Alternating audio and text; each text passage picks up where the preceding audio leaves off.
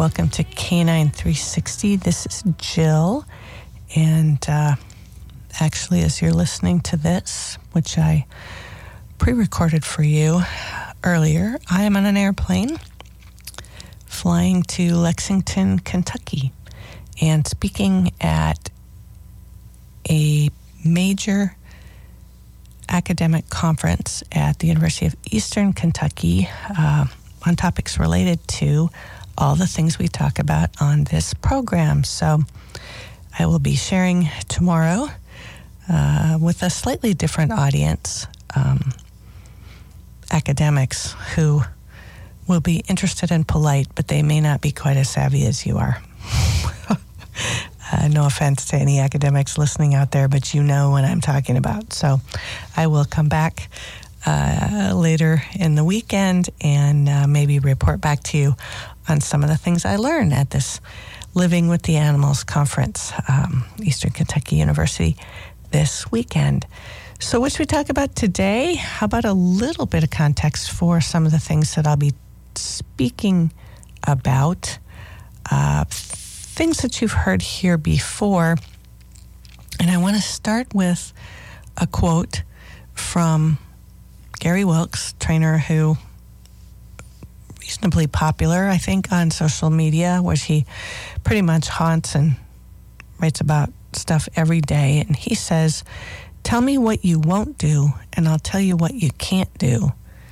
Tell me what you don't know, and I'll tell you what you can't know."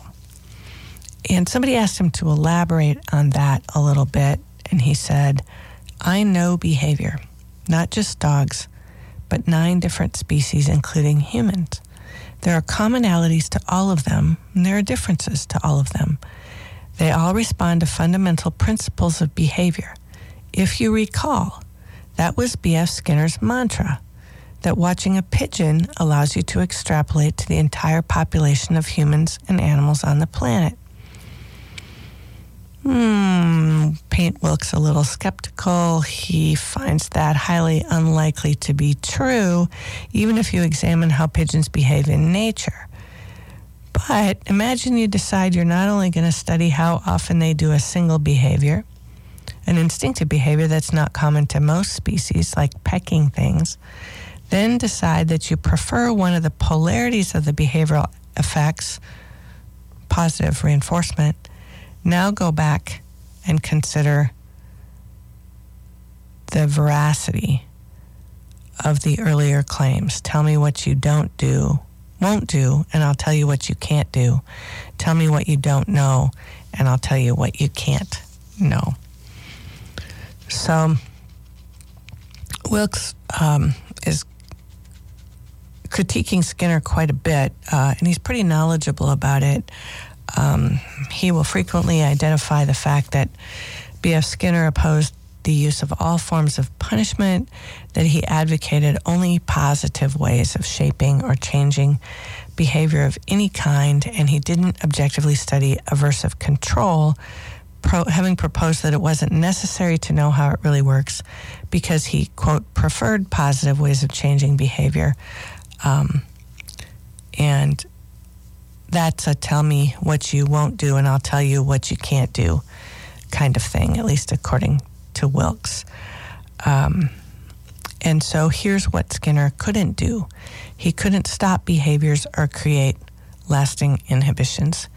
And that's probably the chief reason why his work is of such limited value to dog trainers, because the first thing that most dog owners ask of us is, how do I make something stop? Well, in a scientific community where there is no framework for stopping behaviors or creating lasting behavioral inhibition, then we hit the limits of what Skinner can say or share with us. He preferred a process that takes constant maintenance. It's called positive reinforcement, and he opposed the behavioral effect that could stop, reduce, or inhibit behaviors. And there's our tell me what you don't know and I'll tell you what you can't know kind of position, I guess. For animal trainers, the lineage is Skinner to Breland. Keller Breland was Skinner's graduate student, Keller and Marion Breland. And then from Breland, we have people like Ken Norris. And by the 1980s, we have lots and lots of marine mammal trainers. And in the 90s, behavioral experts at zoos and the positive modern, quote, dog trainer. And they all generally have the same blind spot. If you're wondering why that's important, we can say this. Well, let's say it how Wilkes would say it. Wilkes would say it that anyone who comes from the Skinner tradition is afraid of behavior. I know, that's kind of interesting, isn't it? Afraid of behavior. They are afraid of normal reactions like frustration, anger, confusion. And any aspect of training or behavioral influence that causes these emotional reactions is eliminated from their programs. According to Wilkes, it's all about nice, passive, calm shaping. It's all about simple little tiny improvements and never letting the animal sense difficulty. In other words, it's not at all natural, right? None of us have ever experienced any difficulty learning something. Did you ever fall off your bike, right? Learning how to run it, have a little fender bender, learning how to drive, frustration, anger, confusion. Skinner's problem, or the problem of the Skinner legacy, is it's not functional. It can't meet behavior on its own terms, and that includes the full repertoire of the animal being trained. Tell me what you won't do, and I'll tell you what you can't do. Cut out half of life's evolutionary responses, and you can't have a mentally healthy animal, including the human animal.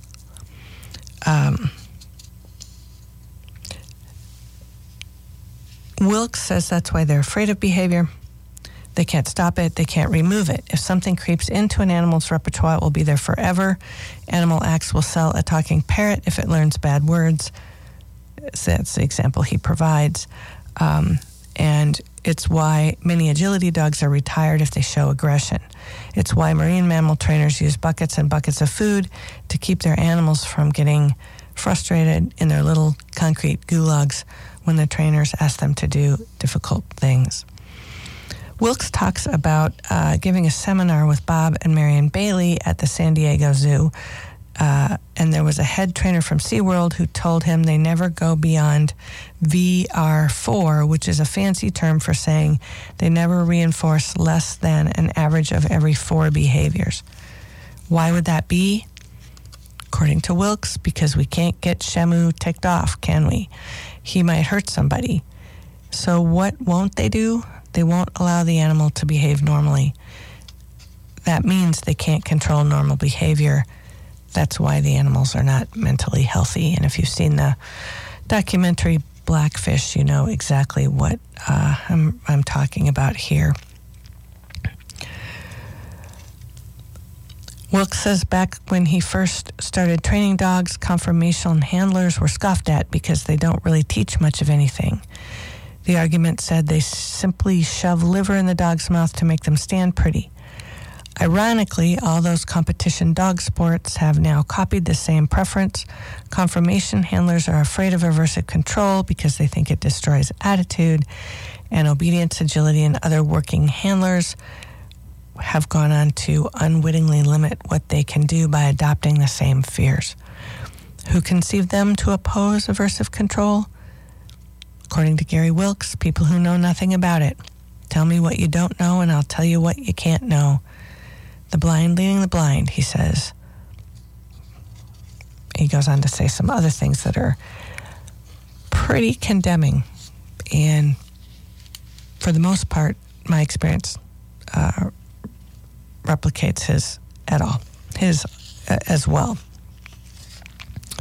For example, my San Francisco Bay Area friends, literally where the whole puppy play group class approach began, always look at me with pity when I roll my eyes or refuse to endorse these puppy playgroup classes and dog parks, or shake my head in frustration at the now 9-month-old delinquent adolescent dog who doesn't come when he's called, barks hysterically when he sees other dogs, and drags his owner around like an Iditarod dog pulling in harness. And the best that the observers or owners can say is, he just loves other dogs. Right before they ask me how they can teach their dogs to pay attention to them, now that the owners are sick and tired of the dogs doing stuff they've been encouraged to do for their entire lives. It is not a coincidence that sales of the, quote, no-pull, quote, harness and other management equipment tracks neatly with the insistence on puppy playgroups and dog parks. Adding to the fallout, as we've said before, is the marketing mix from the big box pet supply stores, which has altered the conceptual metaphor, right? When we replace owner with pet parent, dog with fur kid, training is replaced by social experiences, and we don't, from there, understand the rich and intricate history of dogs and humans, but we do have in our hand a shopping list that encourages and sustains pet parent as indulgent spectator. Most of what's on that list, as we have said before, are goods and services that no dog has ever actually needed, starting with clothing, right, and daycare. So the bit about the spectator is particularly awful, though, because it portends a kind of hands-off ethic that says that meddling with animals is somehow a sign of human corruption.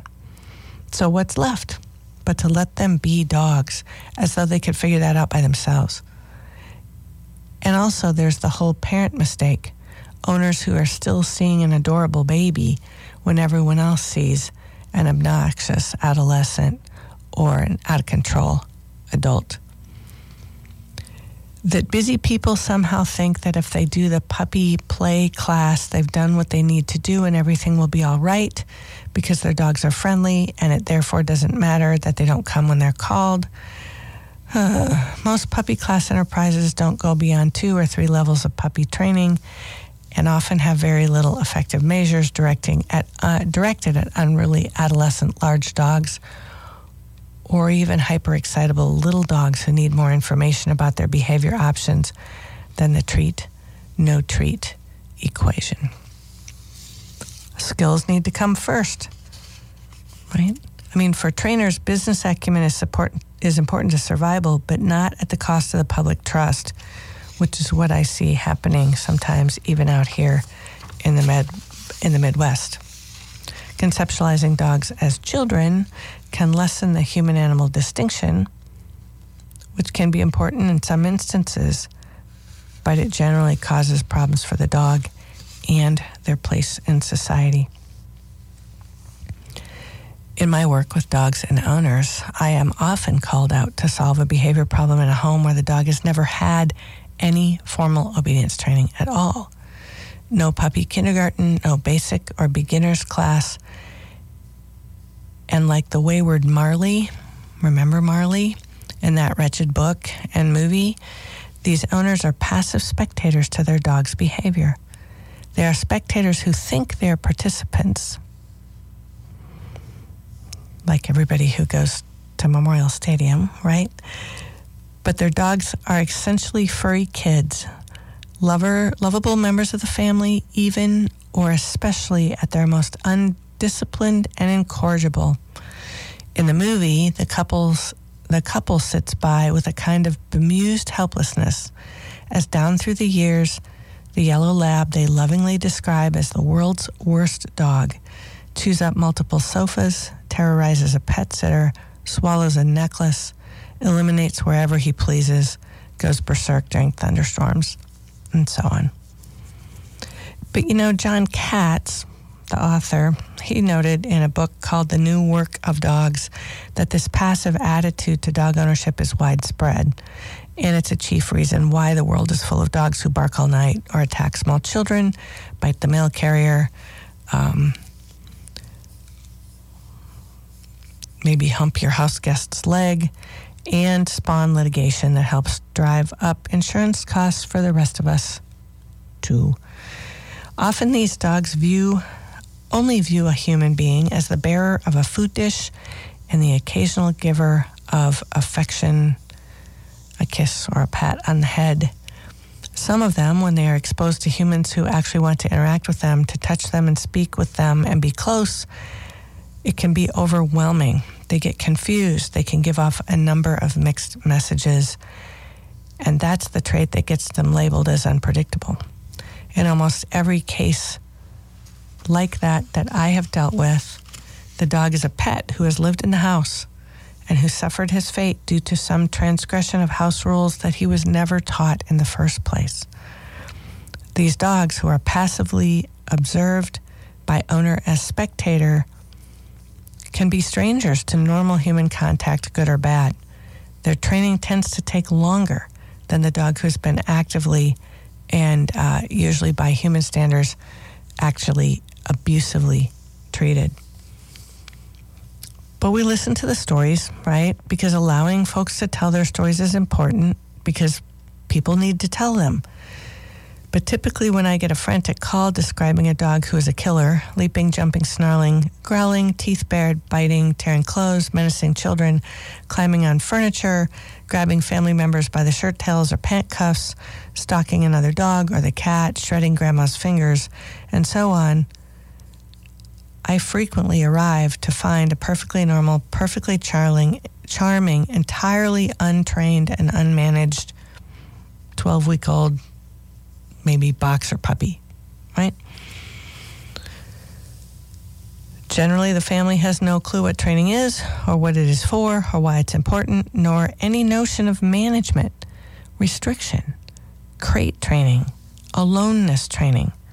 They bought the puppy, brought him home, dropped him in the middle of the living room floor, and having spent the previous 3 or 4 weeks staring at him and guessing about why he's doing what he's doing, by the time they call me, they're pretty committed to the efficacy and the explanatory power of the story they've created around the dog.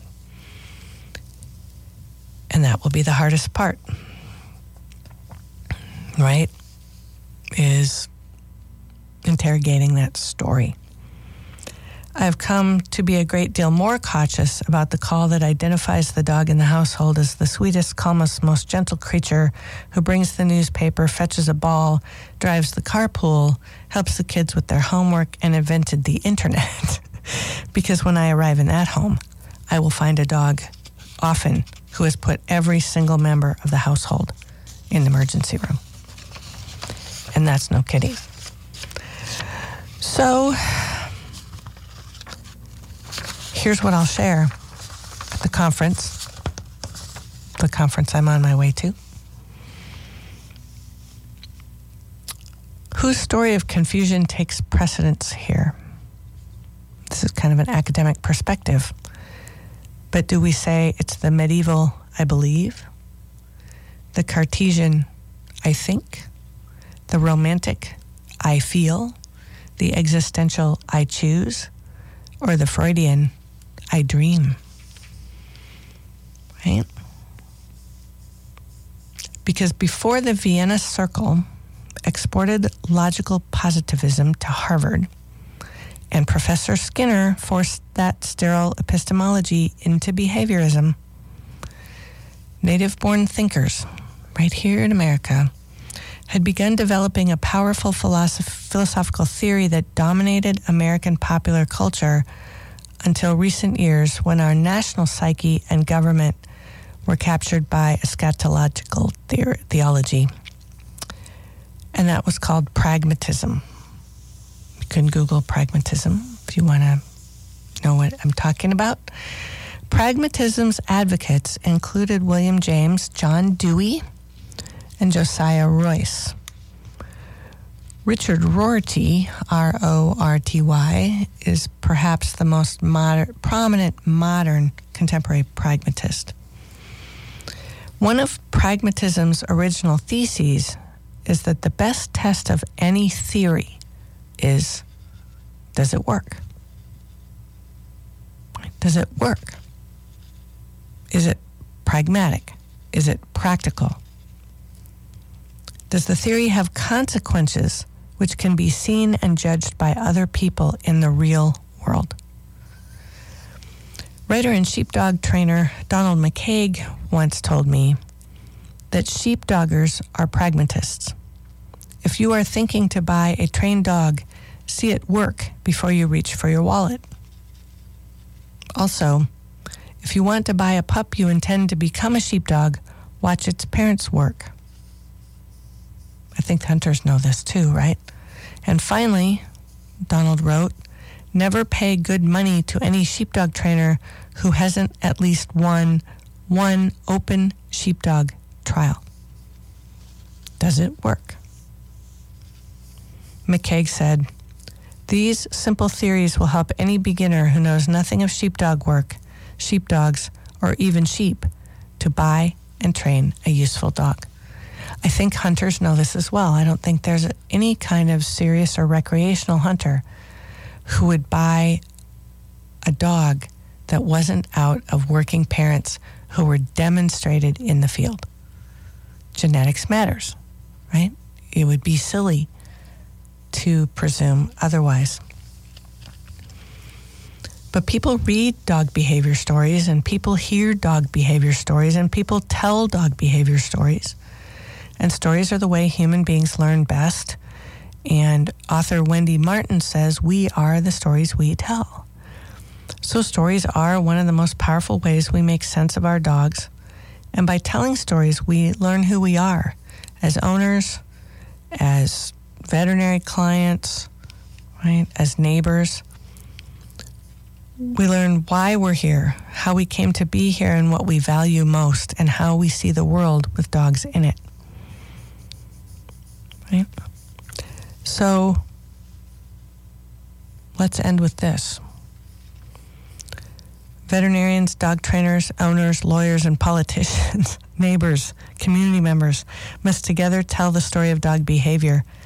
And in doing so, we must attempt to describe and create the circumstances that support a pragmatic, viable, realistic, and generally lawful lifestyle for our dogs and our human families. The feature of this story should include an emphasis on agency and decision-making, and the story should be individualized and accountable. It absolutely should be values-based, but it should emphasize active training goals for owner and dog as a strategy to address and influence a range of normal canine behaviors, rather than deceleration goals to decrease behavior, quote, problems. Right? We need to know what a trained dog looks like.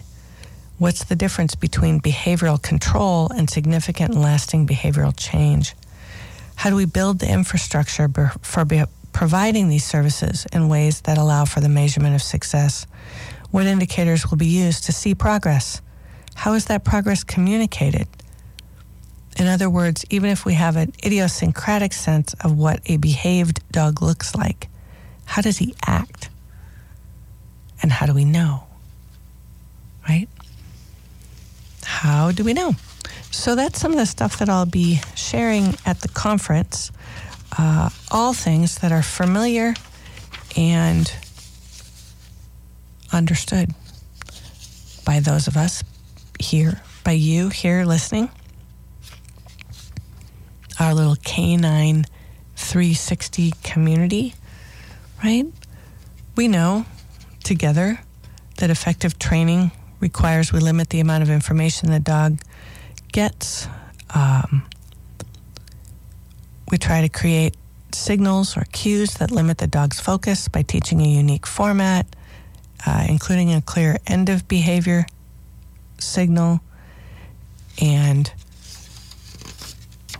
then we look for, create, cultivate, seek out opportunities to help the dog generalize those skills across contexts so that your well-behaved dog will sit in your kitchen, in your family room, in your driveway, in the park, in the veterinary clinic, and on the patio, at the restaurant, the coffee house, the wine pub, the brew pub, all those places that we'd like to be able to take our dogs to, which are much more fun and enjoyable for everybody, including non-dog owners, when everybody knows how to conduct themselves in shared public space, right? That's the dog you don't have to make excuses for, the one you can take anywhere with you, and that should be the goal of any training project. So we'll see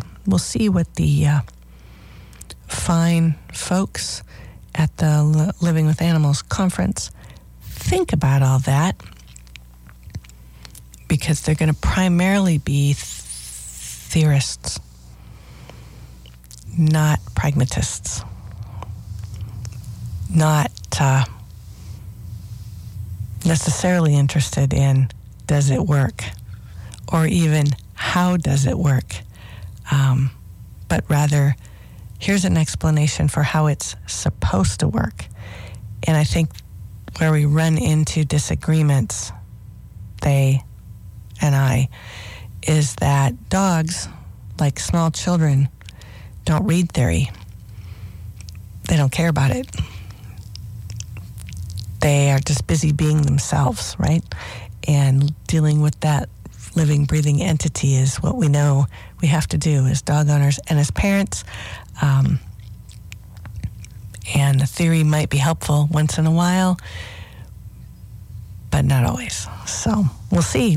I'll come back and let you know how everything is received. And in the meantime, I'm going to slide out of here. The celebration is up next. We are glad you're here, always with us on Canine 360, who lives happily on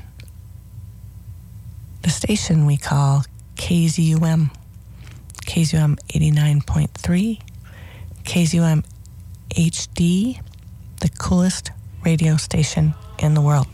Thanks, everybody. Have a great week.